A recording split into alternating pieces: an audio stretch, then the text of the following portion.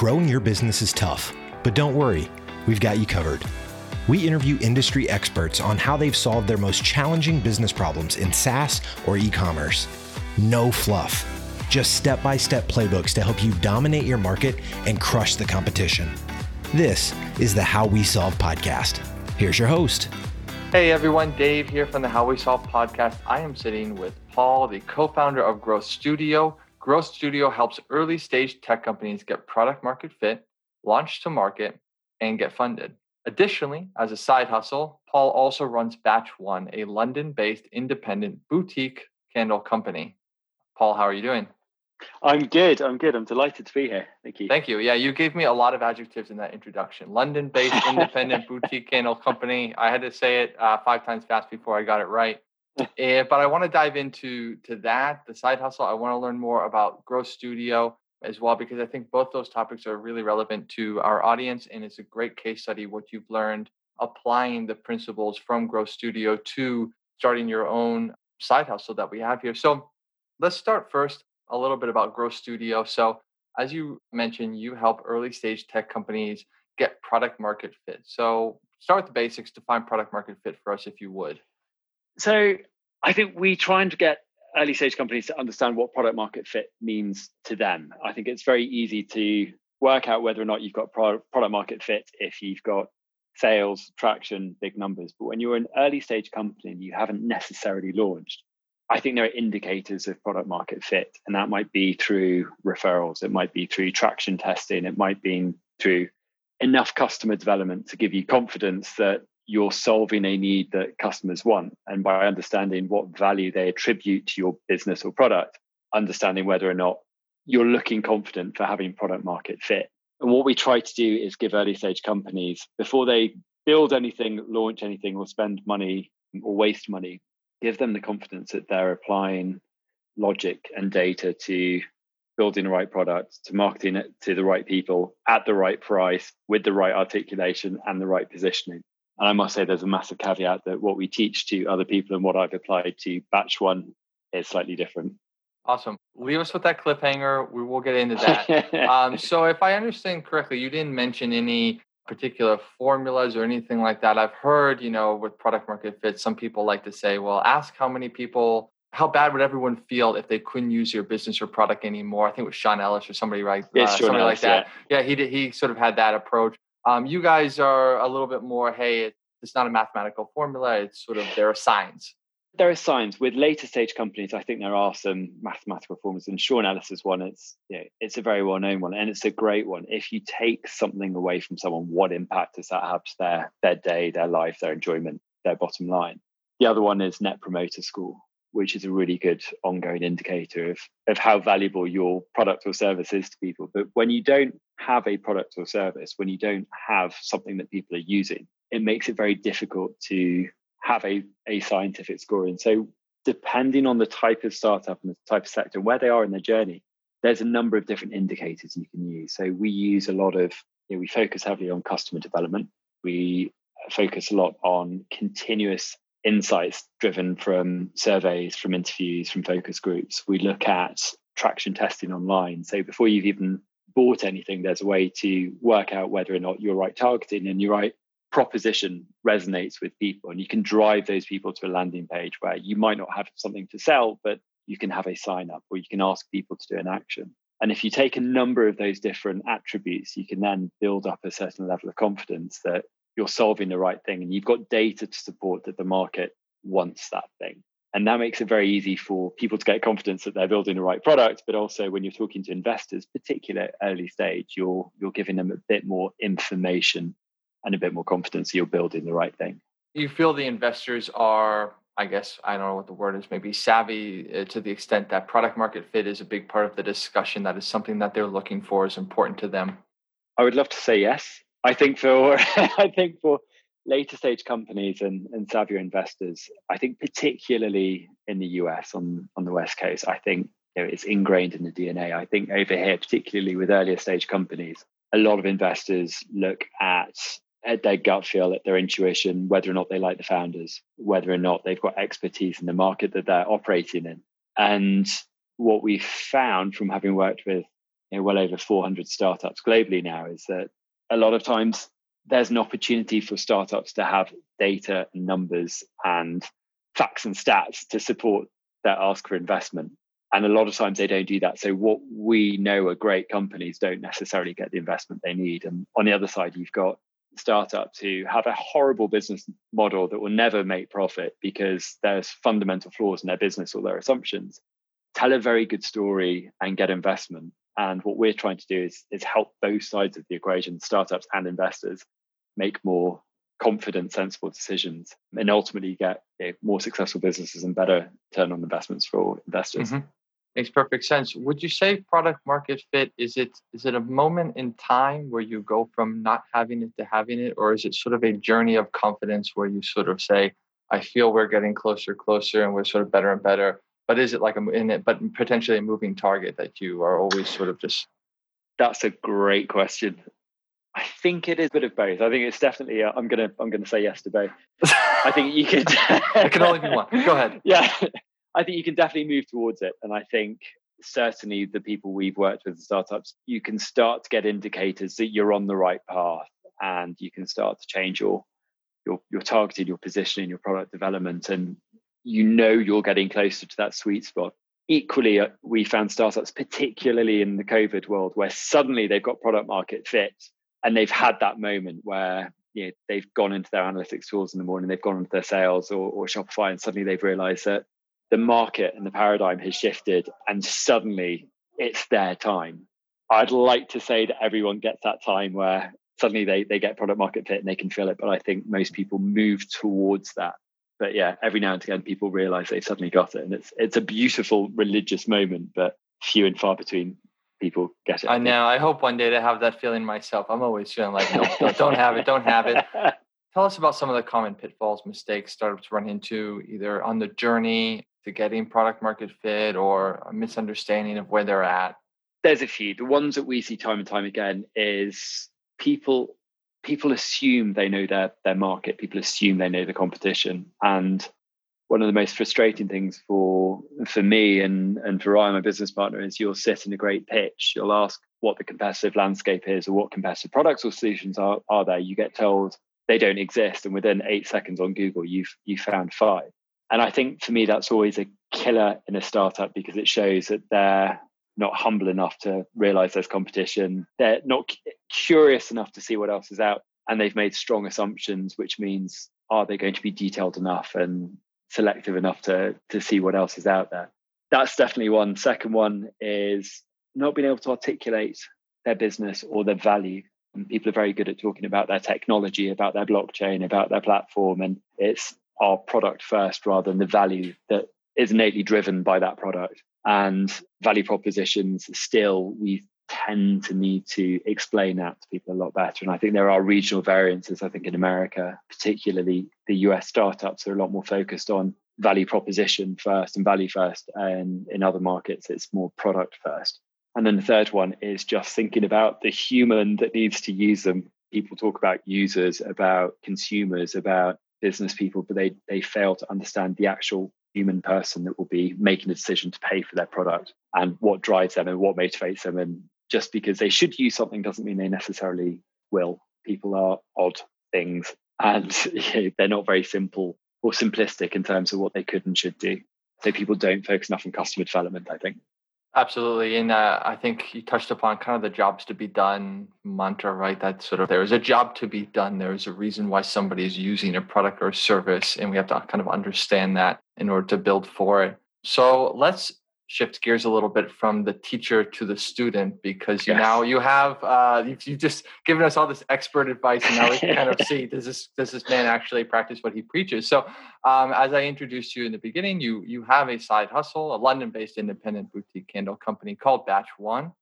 So let's just start with the fun stuff. Tell us about how you got started running a candle business. And I got dumped. I was trying to buy a candle for someone, and I'd spent most of the day in town. I'm particularly tight with my money, and I couldn't even consider spending 40, 50 pounds, $60, $70 on a candle, which is what the nice ones went for. And the cheaper ones were pretty tacky. And then suddenly, my nice weekend was more of a weekend morning in a dark room. And having spent the day looking for candles, I went onto Google and I couldn't understand how they're so expensive and how big the market was. And I was just a bit curious and trying to keep my mind off being dumped. So to me, the constituent parts of a candle is a nice bit of branding, a good user experience, and you buy it online. But essentially, it's a bit of wax, it's a nice fragrance, and it's a nice bit of branding. And one thing led to another. I started speaking to a wax producer in North London who had very nice quality wax. They were responsibly sourced. I like their environmental credentials. And then I thought, would it look like to run a test and do a small batch? I've got terrible design skills. So I went on to, I think, 99 Designs or Fiverr, and I crowdsourced some designs that I really liked based on a brief of what candle I would like. Then got some nice designs, then found a independent printing shop up in the north of England, and it brought everything together. And a couple of weeks later, I suddenly had 200 or 300 prototype candles at my door. And when I was doing this, one thing I'd noticed in shops, that the fragrances seem to be very focused on women and sort of female branding and female fragrance. And I was like, well, none of them really resonate with me, a late 30s bloke. And so I was like, I want masculine designs, masculine scents. I had stupidly designed for men in some sort of nod back to toxic masculinity. Back in the day, they sold instantly pretty well. I put them online and I put them into a couple of retailers near where I live. And they shifted pretty quickly, but it was sitting in the coffee shop where they sold and just watching how people touched them, smelt them, looked at them, chose them. 98% of the people that bought them were women.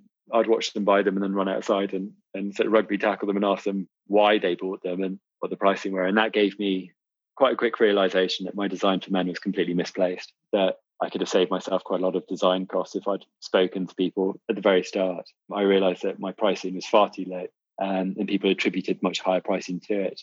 So I changed all that, and they've been ticking along for the past couple of years whilst I've been focusing on Growth Studio. But that shift that you talked about when you've got product market fit, suddenly COVID happens. I'm stuck at home because I can't travel, and 90% of my job is traveling. People are stuck at home, so they want nice things for their home. In the UK, there's been a shift towards supporting independent businesses, and these three things aligned, and suddenly my sales have absolutely shot up without me really doing that much about it, which has been brilliant. Sorry, long introduction to Batch One. Very interesting story, though. Just to be clear, the dumping was not related to the choice in your candles, right? It wasn't that you chose the wrong candle or something. No. No, thankfully not. It was more based on my personality. Well, that's we can deal with that. I was actually, you should be saying yes, so that way people out there go, man, I really got to buy a candle from Paul. Otherwise, I'm going to screw this up in my next attempt at courting. I guess thinking about Batch One, and you've been going through the process. Firstly, and I have to ask, does Batch One have product market fit? Why or why not? So I think there's two parts. One, to answer your earlier question, do I apply the same thinking to my business? No, I haven't been. Does Batch One have product market fit? Not quite. But suddenly COVID has meant a complete shift in the environment that I operate in. And suddenly the market's a lot more open to it. People are supporting independent businesses a lot more than they were. People have been stuck at home. So local businesses particularly have been doing very well. And suddenly there are indicators that I'm onto a good thing. So what I decided to do a couple of months ago is go back to the drawing board and treat Batch One as if it was a client of mine rather than my baby. And I looked at, do I really have product market fit? And when I was looking at my indicators, have I spoken to customers enough? Are people coming to me organically? Are they repurchasing? How much are they repurchasing? Are they telling each other about it? Are they organically giving me reviews? And some of these I'm nailing without sounding too overly confident, but my repurchase rates are ridiculously high. When people buy one candle, they ended up buying 3, 4, 5, 6 a year. I put my prices up because Brexit happened over here and then COVID. So all of my prices went up, and that hasn't affected sales. In fact, it's weirdly brought some more in. So I think people are attributing the higher price to a better quality product, which is great. I've been looking at referrals. So whenever a sale comes in, I've been speaking to people that bought them and go, how did you hear about it? Predominantly it's referral. And so that gives me confidence that my product is good and the positioning's right and the scents are good. What I'm trying to do now is revisit all their online channels. So I've been looking at Facebook, Google, Etsy, other online retailers. And I've been putting a bit more effort into them so I can work out which channels are the best in terms of generating leads and sales, but actually the quality of sales that come in as well. So I'm in the process of resetting all of them up and revisiting them all. And I think that's going to be really interesting. What's the reasons I thought people would like a candle isn't necessarily the reason people do like a candles. And so talking to people and understanding why they like batch one has been really interesting. And that's impacted everything I've been doing online in terms of photos, scents, in terms of the channels that I sit. People just love an independent brand. And so it's been really interesting. People are going from more established brands like Jo Malone and Diptyque and these high-end, beautifully made candles, but very expensive. And people are not using those anymore. They're using mine. And that to me is a really good indication that people like it. And listening to customers works, which is what we teach everyone and what I hadn't really been doing in the last couple of years, if I'm completely honest. Yeah, it's super cool. It's a very interesting kind of case study because, correct me if I'm wrong because you're the expert, but I think often when we think about product market fit and achieving that, it's almost 90% kind of like, how can we change the product, right? Because we think of the market as sort of fixed and it's kind of there. But what you're talking about with COVID, I mean, this is obviously a very atypical situation, but it's a scenario where the market has actually made a big change. And you said they're valuing independent boutiques more than they would. And not obviously to undermine the things that you said about the work that you did on product and customer development, stuff like that. But it seems like a little bit of a rare scenario where the market has made a pretty significant change to actually create product market fit where there wasn't before without an overwhelming change on the product. Am I correct with that? That's completely true. And I think the way I've run the business, the dream for the business for me is it's fully automated in the sense that I've got everything integrated from my acquisition channels to my website to a fulfillment house. I'm about 80% there, I think. So I want to be able to run it from wherever in the world so I can sit on a beach in Bali in a post-COVID world. I know how silly that suddenly sounds, and be able to run the business. And I think for me, what suddenly happened is with the need for independent businesses, people are searching out independent, interesting brands. I think my biggest challenge, because I sell online and I sell something that you need to smell, you need to experience, you need to feel, you need to sort of work out how nice it smells. Is it a natural fragrance or a synthetic smelling one? It's very difficult to do that online. And so my challenge is once I can get someone to buy one candle, they buy multiple candles, but it's getting that first purchase. And so the environment has definitely helped me and people taking a punt to buy that first candle and then realizing they like it. I think COVID has certainly helped me to that respect. If COVID hadn't happened, I think I'd probably be moving the business more into getting into bricks and mortar retail because that's where people can pick it up and smell it. And I still do that locally a little bit because the feedback I get is great and I love supporting local businesses in my area as well. Ideally, I've chosen a retail business for something that's inherently shouldn't be sold online.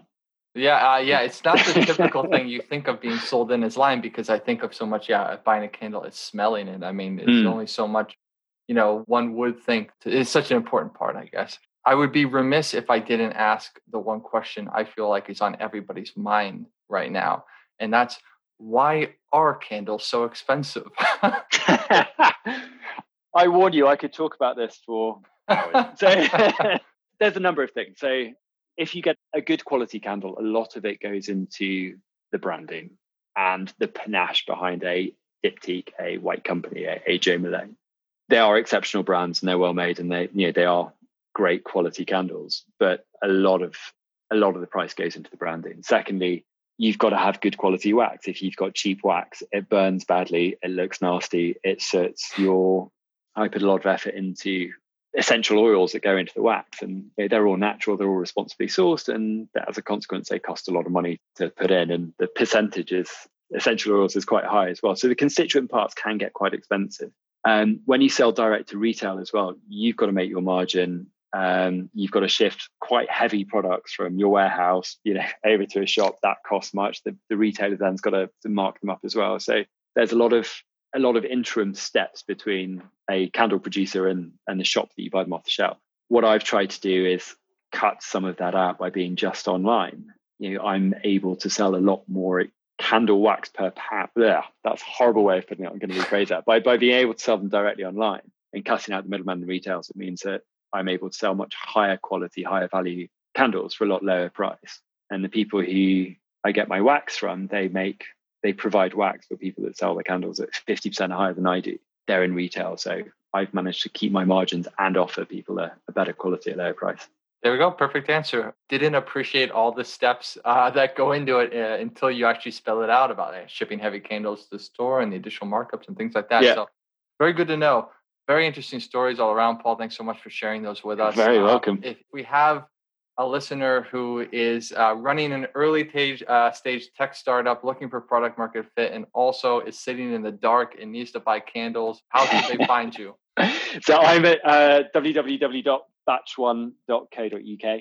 We're based in the UK. I set up a discount code for you, and much to my embarrassment, I can't actually find it. So I'm sure that you can probably put one in the notes below, that there is a special discount code I've set up particularly for you, David. But yeah, batch1.co.uk. Come and have a look. Enjoy the scents, enjoy the fragrances. Yeah, if you get dumped, I feel your pain, man. There we go. There should be a specific candle for that life event.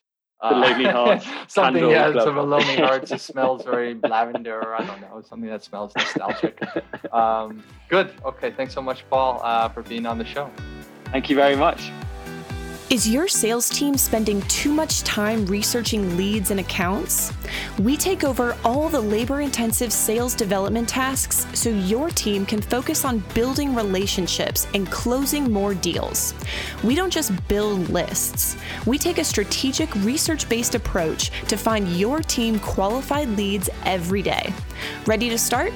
Schedule your free consultation at taskdrive.com. That's taskdrive.com. Thanks for listening to the How We Solve podcast. Dominate your market and crush the competition with our step-by-step playbooks. Subscribe right now in your favorite podcast player or visit howwesolve.com.